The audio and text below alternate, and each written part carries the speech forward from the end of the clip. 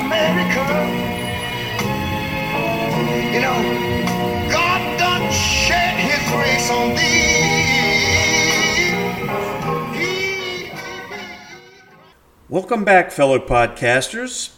It's Freedom Friday, and time for another episode of Jeff Fry, an American conservative.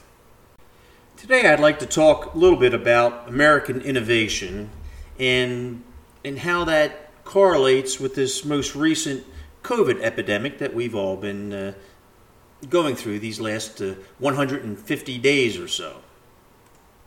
I personally would like to think that we live during a time when we have some of the smartest minds out there. We have the internet, we have computers, we have innovations that just seem like never before in our American history. And because of this, I think that we should be able to figure out just about anything, and that would include ways to work with this COVID virus.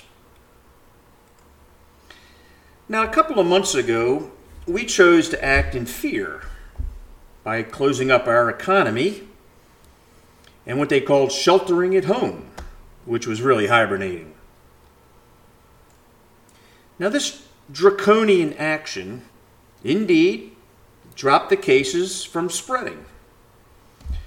But we only went to a false sense of security. Because you see, the virus itself is still out there.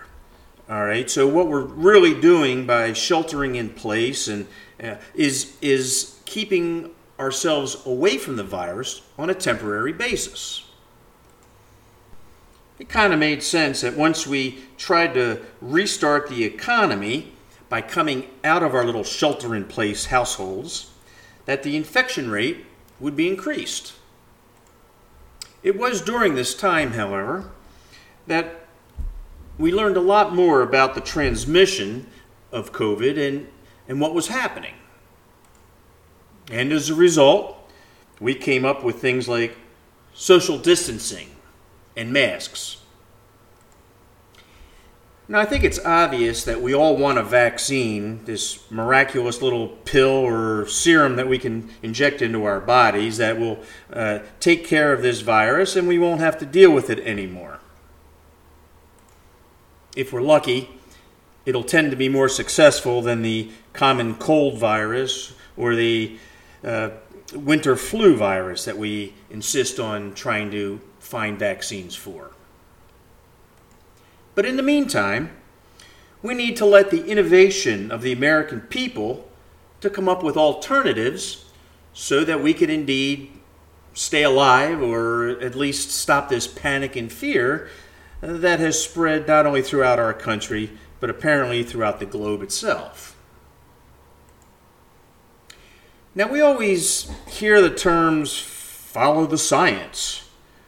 Well, in actuality, we're learning about this disease, and the science that we have, it keeps flip-flopping, because the more we learn about it, the more things we find out have to change. Take, for example, initially we were told masks didn't do anything, and now we're being told that masks are everything. Social distancing, 6 feet, but now maybe it's 15 feet.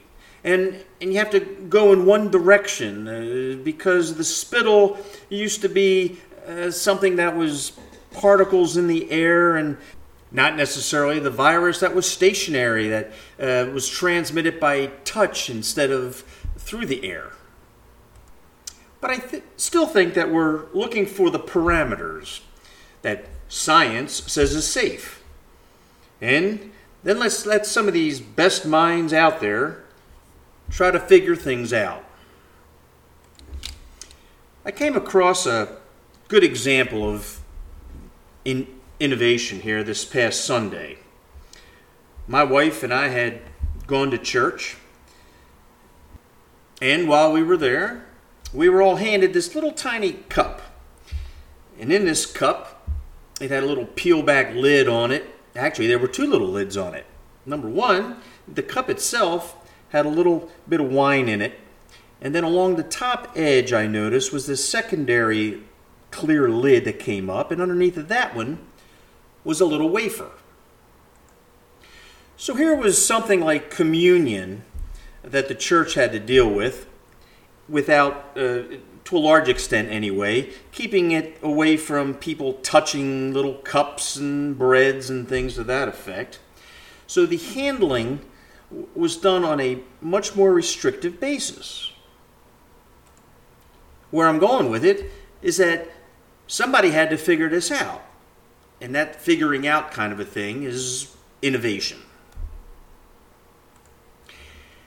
I'd like to see some of this innovation on our school children, because this seems to be a major issue right now. And don't get me wrong.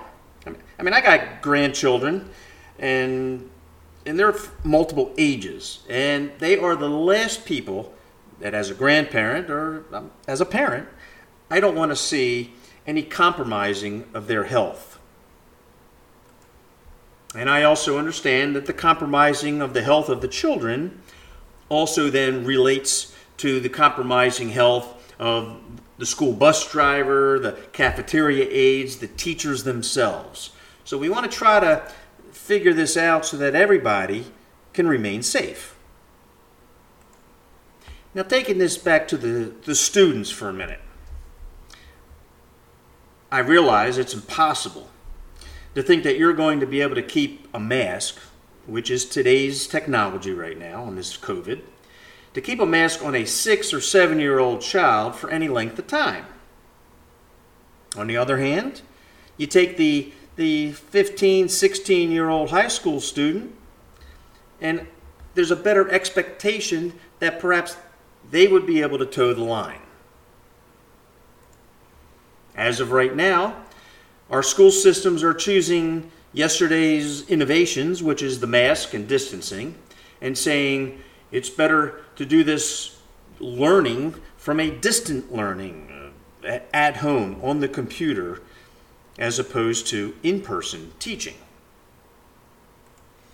And it's not because the teachers want to do it that way. Teachers like to teach, all right? So, and statistically, we're seeing that children or young people in general learn so much better on in-person learning experiences opposed to being on Zoom or something to that effect, which may be good in the short run, but in long-term learning timing, it doesn't seem to be nearly as effective. So I'm thinking the solution is we need to change the innovation or the different technology being used. Now look, I see it all the time in advertisements for stores and businesses. They're advertising these plastic shields that keep direct breathing from one another. In fact, you see it at the Targets and the grocery stores and all that. Well, what's to stop elementary students from being in groupings of maybe 4 to 6 people in their desk areas with plastic dividers between them while they're seated? I think they can be reasonably asked to wear masks while walking hallways or going to the bathroom. But when they actually get into the classrooms, they need to be in their little areas. And I would think that would keep them reasonably safe. And what about the teachers? Now, I think perhaps the best things that we can learn from can be found from hospitals. How about full face shields? They certainly aren't encumbersome from a speaking standpoint, and they allow full breathing. And as a side note, as of this podcast, there are currently no cases of teachers getting infected from children, at least that have been reported or identified directly to that. And these statistics more or less come from the rest of the Western world. I mean, come on. We're the only country in the Western world which does not have their school systems open. So one of the things is, what's keeping us from using this technology that other countries are using so that they're putting their children into schools? I mean, it's not like they're not concerned about whether their kids get sick or whether their teachers get the viruses and take it home to their families. So where are the reports that we're supposed to be seeing, I guess the news media, which shows us these things? I'll tell you what it is, folks. It has the hesitation that we're seeing out there, the lockdowns, the scaring, the fear-mongering, all has to do with November 3rd. I'm not trying to suggest in any fashion that the COVID-19 pandemic, if you want to call it, is a real thing. There is no question. We have a virus that's out there that's running rampant, mainly because it hasn't been seen before by mankind, and that it will have to take its course. I just happened to see the Maryland COVID virus infection rate chart since it all started. And what I saw was that in March and April, this graph went almost sky high. And then I guess we all locked down and all, and we closed our economy. And yes, that came right on down the infection rate. And sure enough, as soon as we opened back up, you saw this infection rate going back upward. Now, however, we're seeing that rate dropping, frankly, to the lowest rates since the end of March. So I'm thinking to myself, when I'm looking at this chart, perhaps one of two things is happening. Number one, either whatever we're doing by hunkering down or social distancing or whatever has nothing to do with the course that the virus wants to take. It just seems to go up and down, perhaps. Or, number two, and this is the one that we hope for, that people can actually be responsible in this social distancing and mask wearing and yet still be open for business. I suppose only time will tell on that. I honestly believe we can be fully open for business and pleasure, things like sporting events, concerts, etc., if we were allowed. Instead, Main Street media and our liberal left is using fear to keep us down. And there's no doubt this is in hopes that it will translate to more votes in November and a Democrat victory. I'm again not trying to underplay the virus. But let's face it, we've had worse before, and we've never been shut down like we're doing. In the 1860s, we had a cholera epidemic where nearly 10% of everyone died. 1918, Spanish influenza. We had about 500,000 deaths. In the 1980s, the AIDS epidemic, 770,000 deaths. And as recently as 2009, under the Obama watch, by the way, we had the swine flu, where just under 600,000 people died.